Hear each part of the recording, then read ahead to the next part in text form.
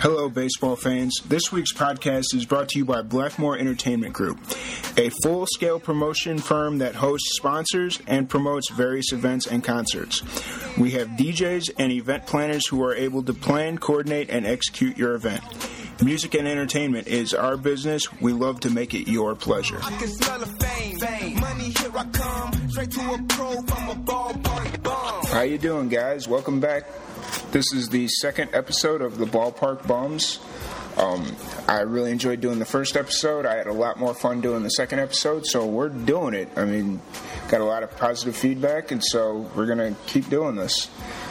Today's episode's a little bit different.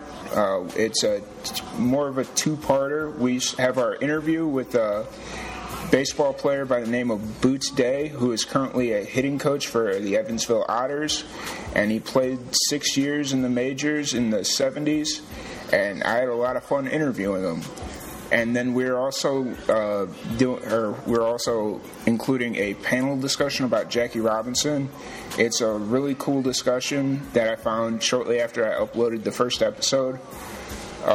So I think you guys will really enjoy it. And we're going to jump into the panel discussion about Jackie Robinson right now. We're not going to waste any time today. And here it is. So plug in your earphones, grab a drink, do whatever you do, and we'll be back with this discussion. This podcast is an official supporter of Attitude Designs. Custom, quality, fun. Screen printing since 2000. If you'd like more information on how to get your logo on a t-shirt or a sweater, please visit attitudedesigns.com. So, my name is Chris Gorman. I'm co-chair of Spectrum here at the Met. I want to welcome you all to the museum. Tonight we've organized a panel in honor of Breaking the Color Barrier in Major League Baseball, which is a superb exhibition that's on view right now until June 17th. We're also celebrating the Jefferson Burdick Collection, which is one of the most comprehensive collections of baseball cards in America. So with that, I'd like to introduce our panelists. To my left, New York Times sports columnist and author of $40 Million Slaves, The Rise, Fall, and Redemption of the Black Athlete, Bill Rhoden.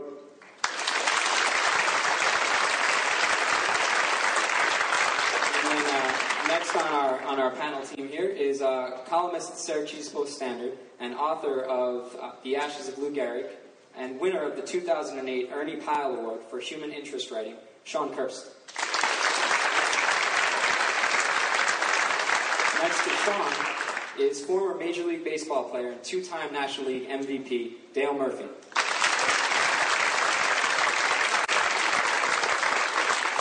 And next to Dale is author, vice chairperson of the Jackie Robinson Foundation, and daughter of Jackie Robinson, Sharon Robinson.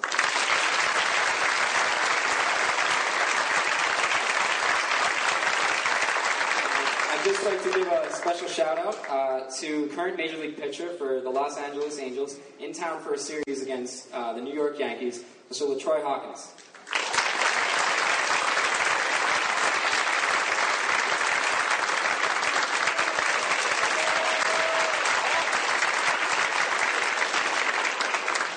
So Sharon, let's go back to October 1945. Your father signs with the Montreal Royals, part of the Brooklyn Dodgers organization. Tell us about his first spring training in 1946 and the months that followed. Yes. In 45, actually, my father met with Branch Rickey in his office, and they had that famous meeting where Branch Rickey basically prepared him for what he was going to be facing through role playing. And it was a very tough meeting between a black man and a white man at a time when black men and white men didn't sit down to negotiate any kind of business contract. And Branch Rickey is much older than my father, and so they get past that point, and my father says, yes, I'll do it. And Branch Rickey then assigns him to the Montreal team because he felt that it would be a smoother entry for my father, and it turned out to be in Montreal, the Canadians welcomed my parents, actually, both of them. And they were very proud of the role they played and how much support they gave to the entire experiment. But when they traveled south of Canada is when they ran into all kinds of forms of racism, from death threats to physical attacks, to verbal attacks, to isolation. And Branch Rickey had structured it so that first spring training, my mother would travel with my father. But I'll just give you one example. We all know Sanford, Florida now. Is that correct? Well, Sanford, Florida was the town that Branch Rickey had selected for the first spring training.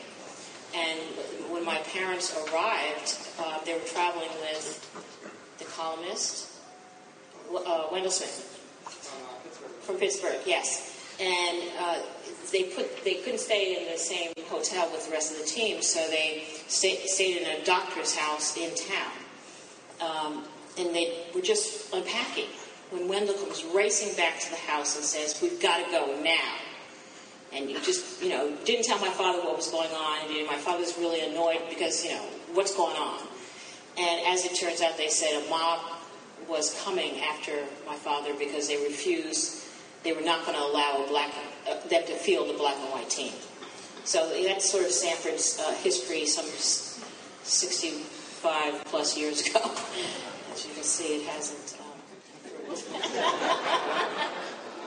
You touched on Branch Rickey a bit, and Bill, you wrote some about Branch Rickey in your book. What can you tell us about him and his relationship with Jackie Robinson? We just talked about this. It was really a very fascinating relationship, and I think that always sort of gets to one of the crux. Jackie Robinson has so many different tentacles, depending on how old you are, whether you saw him play, whether you didn't, whether you went north-south. But I think that the relationship at first, I think, was, employee-employer with a twist. This was a very historic relationship. So I think that's what separates from employer. But I think at the end of the day, it's still employee-employer. You still have to perform. And I know, Branch Rickey, I know how difficult this is going to be. I know it's going to be hard. But at the end of the day, you've got to perform and probably have more pressure on you because you're not just, it's not like you're the average ball player. You're carrying a lot of stuff on your plate, on your shoulders. So I think during those years, I think it was just employer. I think that as Jackie retired and as time went on, and I think the depth and the magnitude of what they each had accomplished blossomed. I think the friendship blossomed because if you think about it, that relationship was probably one of the most unique relationships between an African American and a white man. I don't want to be too dramatic, but in at least the modern history of the United States. I think that it's one of those things first. And remember, as Sharon said, Jackie was a young man. So this is also a mentorship relationship as well. You're trying to learn a lot of different things. So, but I think that I read somewhere, I think Jackie was saying that if it were not for Branch Rickey, he probably would not be in baseball. He probably would not have been in baseball. Now, you touched on performance, and Dale, you came up in the Atlanta Braves organization.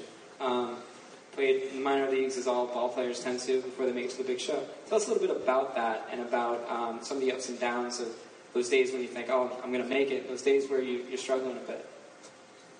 Well, yeah, I think a lot of people look back at my career and think about my days with the Atlanta Braves, and I'm thankful for that because my path to the Atlanta Braves wasn't very smooth or straight. I had some days where I felt like quitting. Actually, I was a catcher at one time, and one of my teammates said, "Well, Murph, that's a matter of opinion."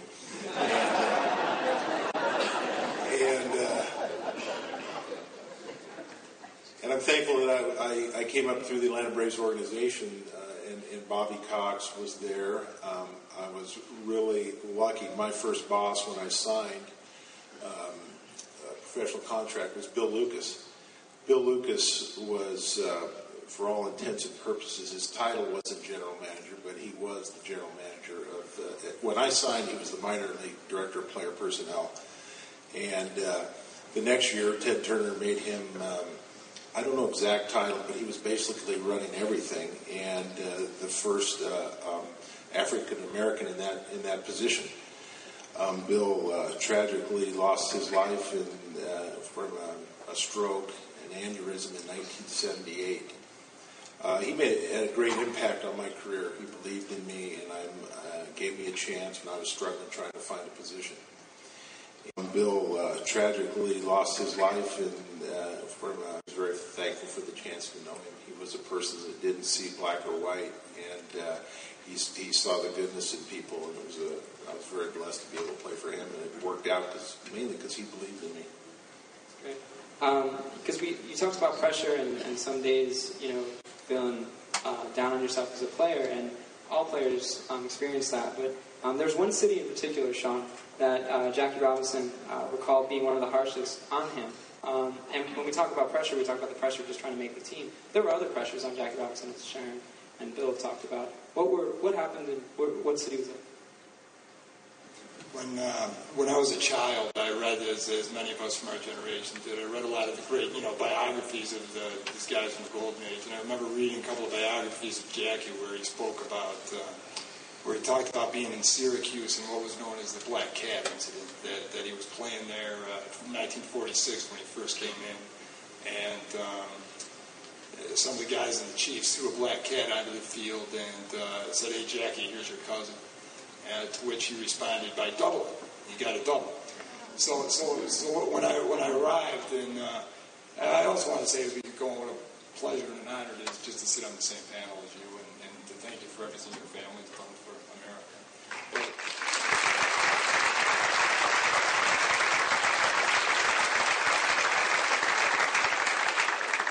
But when I arrived in Syracuse as a young writer, I was stunned by the fact that the town had not come to terms with this, and began to do some research and found some articles where at the end of the 1946 season, when the Associated Press asked Jackie what was the hardest city in the International League, he was, even then, you remember all the restraints he was under, that he couldn't really just say, "This city treated me awfully," but he said, "In Syracuse, they rode me pretty hard." He singled out Syracuse, and I started to go back, and it turned out that entire team was from the Deep South. I spoke to a guy named Garton Del Savio, a New Yorker who was on that team, who remembered that 3 players had to be restrained from taking the field in blackface again when they played against Jackie. That pitchers on Syracuse had thrown on his head throughout the season. And what Del Savio remembered that has always stayed with him is you remember the situation where he could not physically fight back, even when people were trying to harm him. And that Del Savio said that he would say to him, "I barnstormed against this guy. If you taunt him, he's only going to play better." And that even when Jackie grounded out, and they'd be screaming at him, Garton said the worst thing is you can scream at another human being. He would jog back above the dugout as close as he could come with his head up and just ignore it and sort of just take that abuse and get up the next time. Well, that was one way he dealt with it. And then, Sharon, what were some of the other ways your father rose above that pressure? He wrote in his own book, in his autobiography, that there were times where he felt he was about to succumb to it, but he didn't. And how did he rise above that? Well, I think 3 basic things.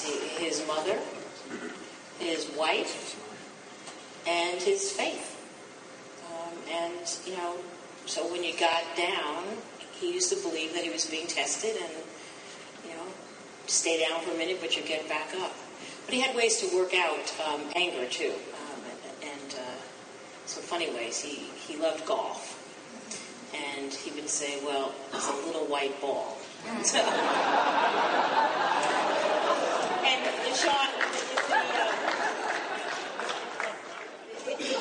I love that. I use that. I talk to kids all the time, and that's one of the stories that I talk about, because I want them to understand that the strength of character that it took to hold back, and that it wasn't because he was accepting, that. So as he makes it to second, and then he's brought home. My father's brought home on that same black cat incident. So as Sean talked about how he would come close to the dugout. So as he was rounding that dugout, he looked over at the Syracuse team and said, "Well, I guess my cousin's happy now." So he always had his way of getting back without, type out with fists. Well, also included in the current exhibition of cards that are up is a baseball card of Willie Mays. Dale, growing up, you were a pretty big fan of his. Tell us about that. Yeah, well, I'm born and raised in Portland, Oregon, but lived there until I was about 8. And then for a couple of years we lived, when I was 9 and 10, we lived in the Bay Area. Then we eventually moved back to Portland. But while I was in the Bay Area, one day my dad brought a glove home and said, here's the new glove for you. It's the one Willie Mays uses. Of course, I was down there when the Giants were there, and occasionally we'd go to the Giants game, and Willie was the guy. And I said, so this is Willie's glove. And when he said this is the one Willie uses, I figured he meant that literally. And my first recollection of collecting cards is finding a Willie Mays card with him holding his glove in the card. And I probably didn't need a magnifying glass back then because I could see, which I can't see anymore. But I looked at his glove, I looked at mine, and across the row, the top of the web is the stitching that goes around. So I counted the stitches on my glove, and I looked at his card, and I counted the stitches, and they were the same. They were the same. And I'm looking at that glove, and it was my mom and dad have my glove. I have it now at my house, but my mom and dad about 6 months ago brought it to me. And I pulled it out and I looked at it. And so now with the internet, I started doing a search. The glove my dad got me was a McGregor kangaroo leather. I've got pictures of me playing at that age, and it looks like it covers half my body. And it was, actually. You can't do that. You can't really get what a major league player now. They're $250, $300 gloves. But back then, you could go into a store and use the exact same model that Willie used. And on the internet, they said that is the exact model that he used. And so I thought that was pretty exciting. It wasn't literally his, but it was the exact same, obviously. I was sharing this story with my son, Chad, who's here, my oldest son, Chad, and I said, Chad, it was really interesting. I looked at these cards, and that was 1966. I didn't think at that time, and to me, that was an introduction to me that one of the great things about baseball cards, and sports. At that point in my life, they were baseball players. I didn't. And my son Chad said, "Dad, you mean the black players, the white players, the Dominican players, the Puerto Rican players? They were all in the same pack." And I said, "Yeah, that's right. They were." I didn't ever think about that. And now, knowing that not too many years earlier, now having read and found out that not that many years earlier in the minor leagues in the South, those players in the 50s were not allowed into the city to stay at the same hotel as the white players. And I just, now that I've learned that, I can't imagine that. But my introduction to cards and baseball is that, and I think it helped me grow up without a feeling. That generation, to a certain extent, I'm thankful for that introduction that didn't see color, and it's a great memory for me. Thank you. And Bill, in your view, and you touched on this in your book again, how did Willie Mays change the game of baseball? Let's put a narrow story. Just one quick thing about my mentor. I worked. My first newspaper job was Afro-American newspaper, and my mentor was Sam Lacey, who was, just the great Sam Lacey. I think he died at age 100, and literally he was 100. But he used to tell me these stories, So as I got older, it's kind of like with Jackie and with Branch. We became more friends, and so the great thing about Sam is that he knew everybody. He knew who they really were. As I got older, it's kind of like with although I was liberal, and Sam's, no, let me tell you who this guy was. But one of the things he said is that, he was crusade. There's this whole thing about the black players couldn't stay at the white hotels. So Sam, of course, and Wendell, they were crusading to get the guys to the White Hotel, and the players were kind of pissed off. Said, wait, you don't understand. We're saying in the black neighborhood, we got a ball. We have no curfew. And you said you want to move us into the hotel, Sam. We understand where you're coming from, but why don't you just back off? So there's always a reality of civil rights. But anyway, but in terms of Willie Mays, the only thing because Willie Mays is kind of like, for me, talking about how high is up. So I could just narrow it down. Willie Mays, I grew up in Chicago, and the greatest group of players I ever saw was the San Francisco Giants. No offense to anybody here, but realistically, it was the San Francisco Giants with Willie Mays, Juan Marichal. So the basket catch, I must have spent my entire 10 and 11 years trying to do the basket catch. I mean, literally, I would stand out in the yard. And I would throw the ball up and then just try to do like this. And the key thing with the way Willie Mays did it, it was a whole idea of being effortless. And I mean, I got hit in the head. But what he taught me, though, what I got from Willie Mays was this whole notion of being cool, of making the most infinitely hard thing effortless. And I think that's the stylistic thing that I think even beginning with your dad, bringing that thing in from the Negro Leagues, where style was very, very, very important. Not what you did, that was important too, but the way you did it. And Willie Mays, I remember I described him, Ron Santo hit this screaming thing that used to be the gap before Willie Mays. It used to be the gap.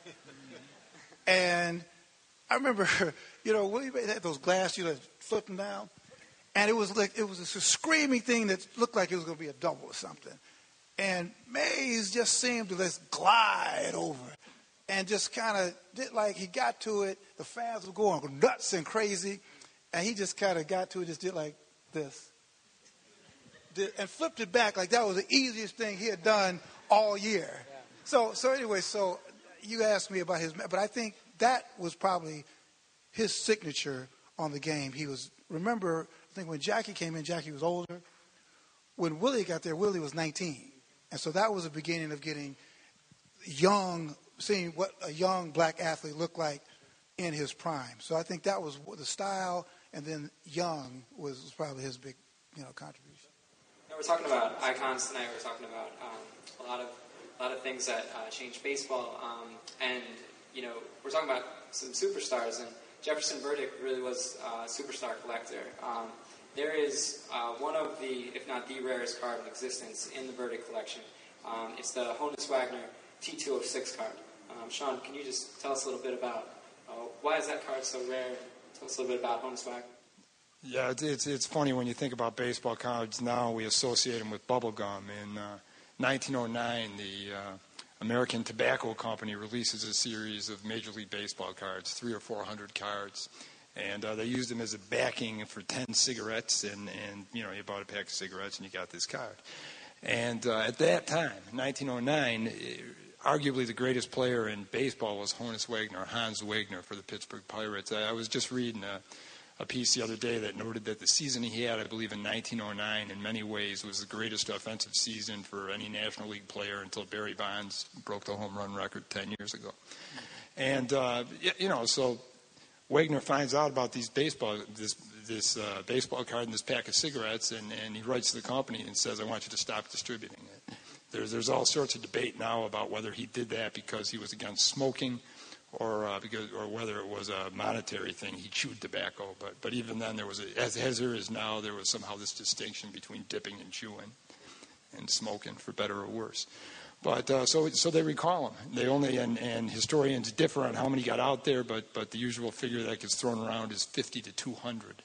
And years go by and baseball cards reemerge in the 50s, and as they became this burgeoning hobby, and slowly became a business, this became the most coveted of baseball cards, worth literally millions now. Well, at least one of them worth literally millions at auction.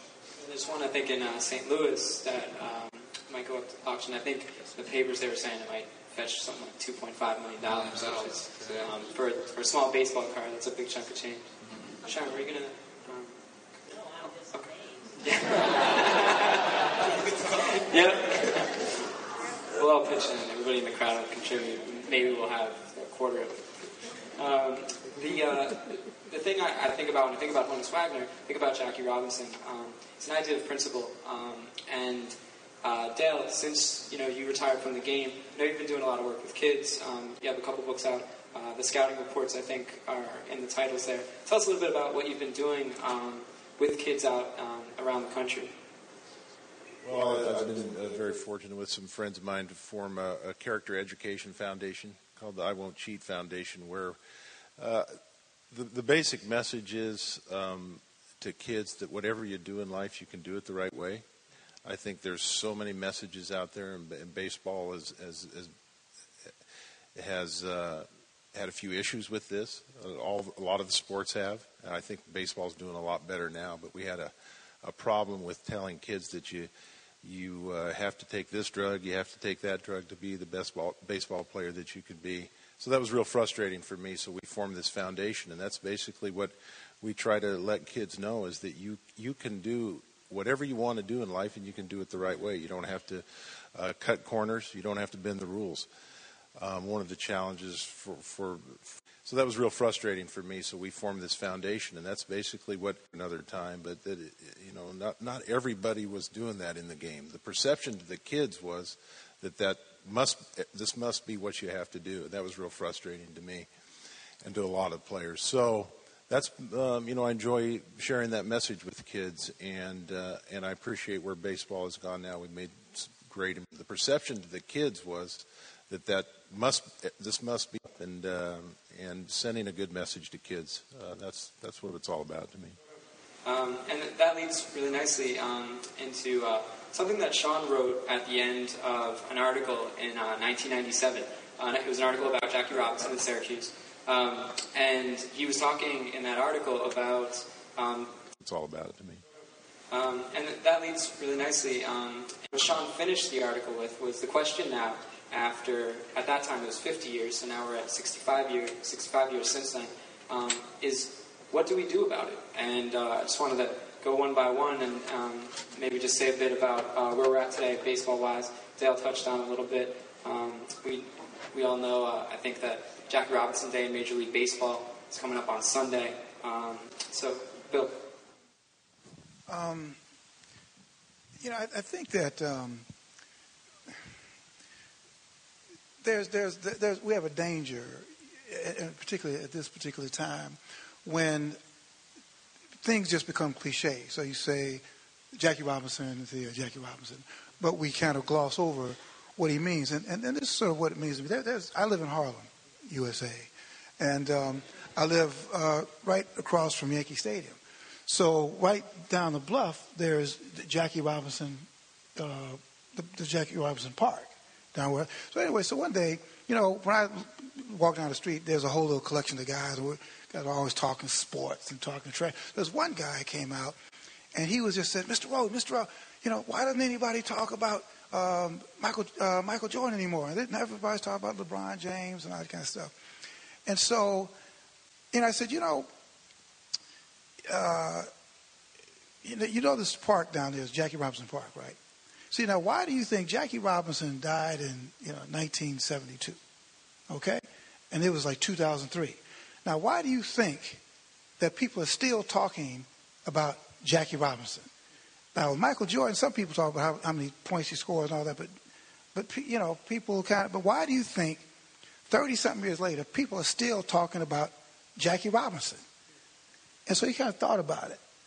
And we started talking, and it's, it was because what he stood for. He stood for some things that were beyond just balls and strikes. He stood for the greater good. He stood for character. He stood for courage. He stood, and in all of our lives, it's sort of, what are you going to stand for? Do you stand for the short and narrow thing? Or do you stand for something that's going to make an impact? There's something that's larger than yourself. That's why people remember Jackie Robinson. That's why people remember people like, Joe Louis. And that's why there are a lot of guys we talk about who, after you quit, they'll forget who you were, what you did, because you didn't really stand for anything. So to me, if you ask the lingering thing of Jackie Robinson, it's about character and heroics and doing things by example. Just two really quick things. I wanted to finish the last thought when you asked me about Burdick and the Wagner card. That this guy from Syracuse, Jefferson Burdick, this elderly bachelor dying of a neuromuscular disease with didn't have two nickels to rub together, that he donated one to the Met, understanding the power of posterity, and that card is worth $1 million, and it's here because this guy gave it to us. But your question about Jackie and what do we do now? In a different part of my life, I've worn a different hat and have coached in city little leagues where I had the honor really of meeting your mom, who was incredibly supportive of this. And I'll hear so many people, so many coaches in little league baseball around Syracuse, and I think nationally, who will say, because it's so easy, well, African American children don't want to play baseball anymore. And my experience going to schools in the city, my wife's a teacher in the city, is that kids want to play very much, but that we can't use the norms of 1957 anymore in attempting to attract these children. That you have kids in neighborhoods riddled with gun violence who aren't going to walk 2 miles to practice in another part of town, and that we've got to start meeting these kids where they are, and that they want to play, they want to compete, but that the burden, the onus is on us to bring the game to them and not expect a 7-year-old to make a preposterously difficult decision to come to us. I think the state of the game of baseball is okay. I think there's some good things, but I have some real concerns. One of the things I love about sports is people come from all over the world. You make a team based on your merit, and you're representative of the community. And I don't think Major League Baseball really represents our community, America, the United States. We represent the world in a lot of ways. We have players from Latin America, Asia, Australia, and here, obviously. But I may be a little off on my statistics, but I think 6% of the players in the major leagues are African American. I think a lot of people see a major league game and think, well, there's some African Americans playing out there. Well, those are Latin Americans. I think we got to figure out what to do. I'm not saying I have the answer. I think I know part of the answer is it's economic. There's 25 scholarships in football. Basketball does a real good job of marketing. Baseball does not have a lot of scholarships available in college sports, so kids make an economic decision. Say, I need my college paid for. I'm going to go play football. We got to figure out what to do, either endow scholarships or something, make it attractive to everybody, to kids all over. I really can't comment on the RBI program for Major League Baseball, but I do know in Atlanta, I heard from somebody who's been involved in it that it wasn't a success. Now, I'm not trying to. They're back in Atlanta. Oh, good. Because I had to. They're doing well. Good. That's why I talked to a guy that he was a little frustrated. I think baseball needs to. We got to figure out how to help these kids in some way. I think economically, because very few kids in college get scholarship money to play baseball. You don't have enough to go around, so they split up their scholarships.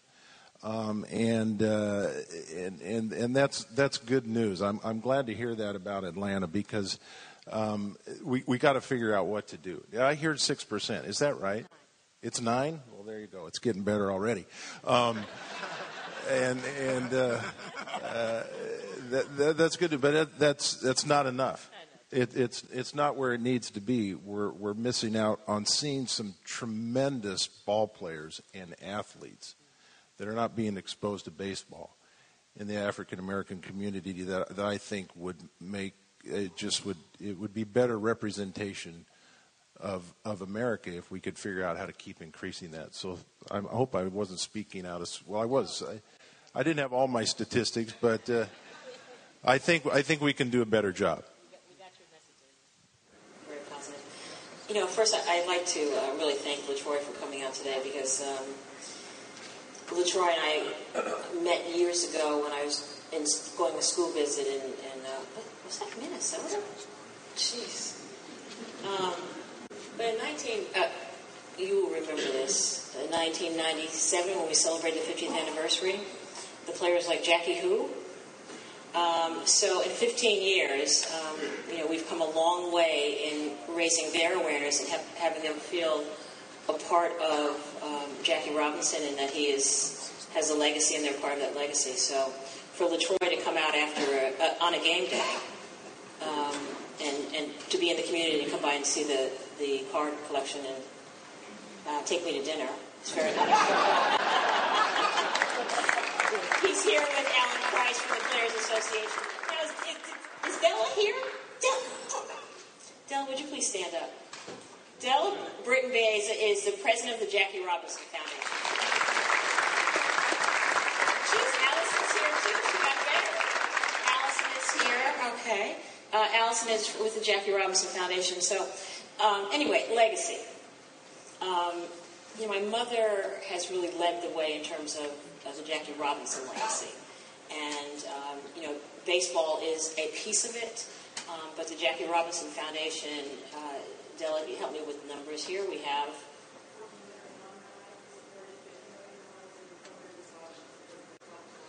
I don't know if you all heard that, 1,400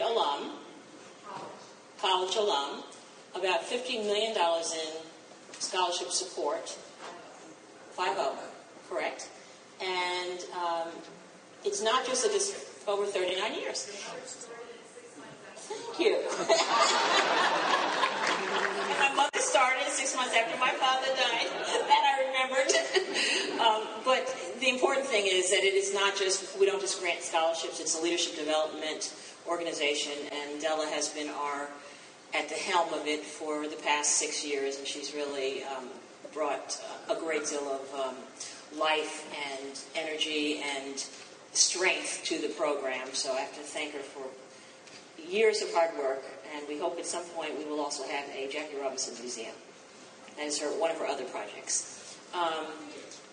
In 2 years. You heard it from Della. So legacy. And there are other areas we see legacy. But children has been the heart of what my family has done. So I do a program with Major League Baseball that's in schools across the country. Also character education. And our theme is overcoming obstacles or breaking barriers. And we have kids that have studied what an obstacle is, and then they write an essay as part of a national essay contest. And we get thousands of essays from kids who write about how one of Jackie Robinson's 9 values has helped them get over their barrier. So, for example, our grand prize winner this year is a 5th grader out of Indianapolis, and she is Indian. And she said, from India. And she has been bullied by girls because of her skin color. And so she finally discovered dance, and she was so excited because she had this Mondays where she could go to dance class, which she loved. And she got to dance class, and the girls have been bullying her at dance class as well. So she has gone, she's taken the next step. It was always about getting over that barrier, and has, really made her school and her parents and all aware of what's going on, so she can get some help with this. So anyway, it's a very wonderful program. But my mother turns 90 this year, and you will see her if you watch the game on Sunday, and LaTroy will be, you pitching, LaTroy? Hopefully pitching. And wearing number 42. And my mother will be there, and she might wear her yellow jacket again, so she's very visible, but she's very gorgeous and very much alive and very much still active in the foundation. Well, thank you all.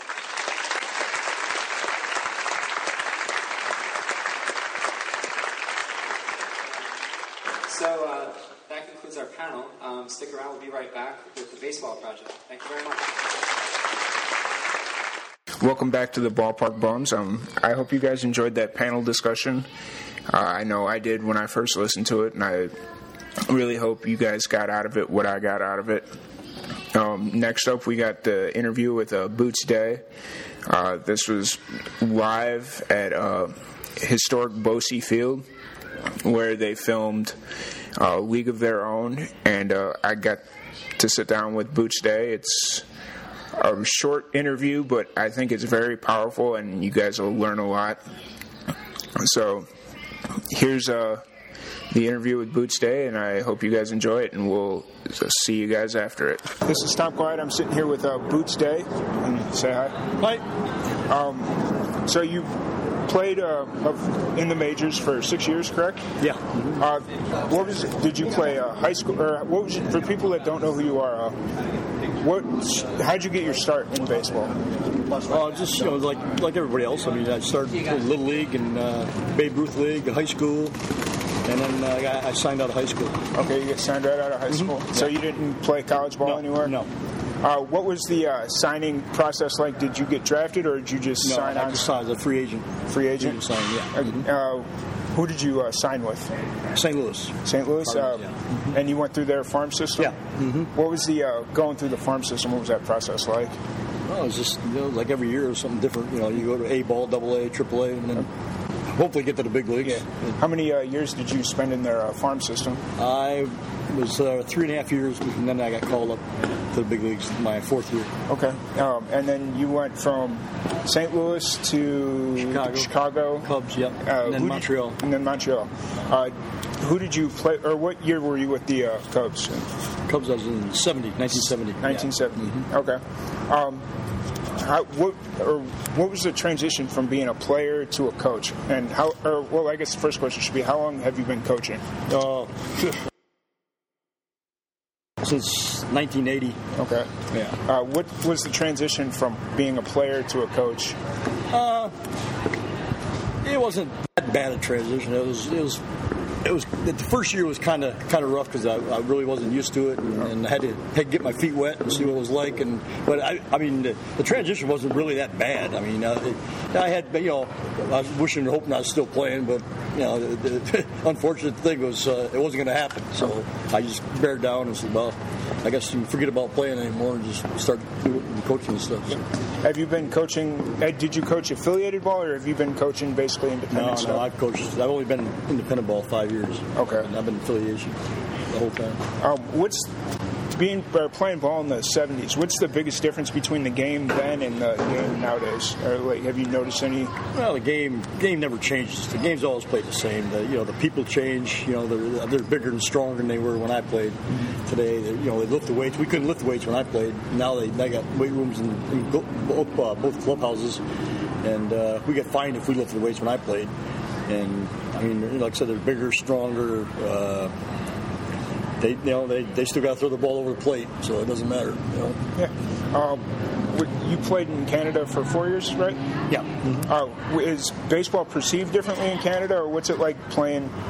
No, it's the same. It's matter of fact, they're really in Montreal where I was at. They were really great fans. They understood the game because they had the Dodgers AAA team for years and years and years and years. Mm-hmm. I mean, they were schooled pretty well on baseball, and they were great fans.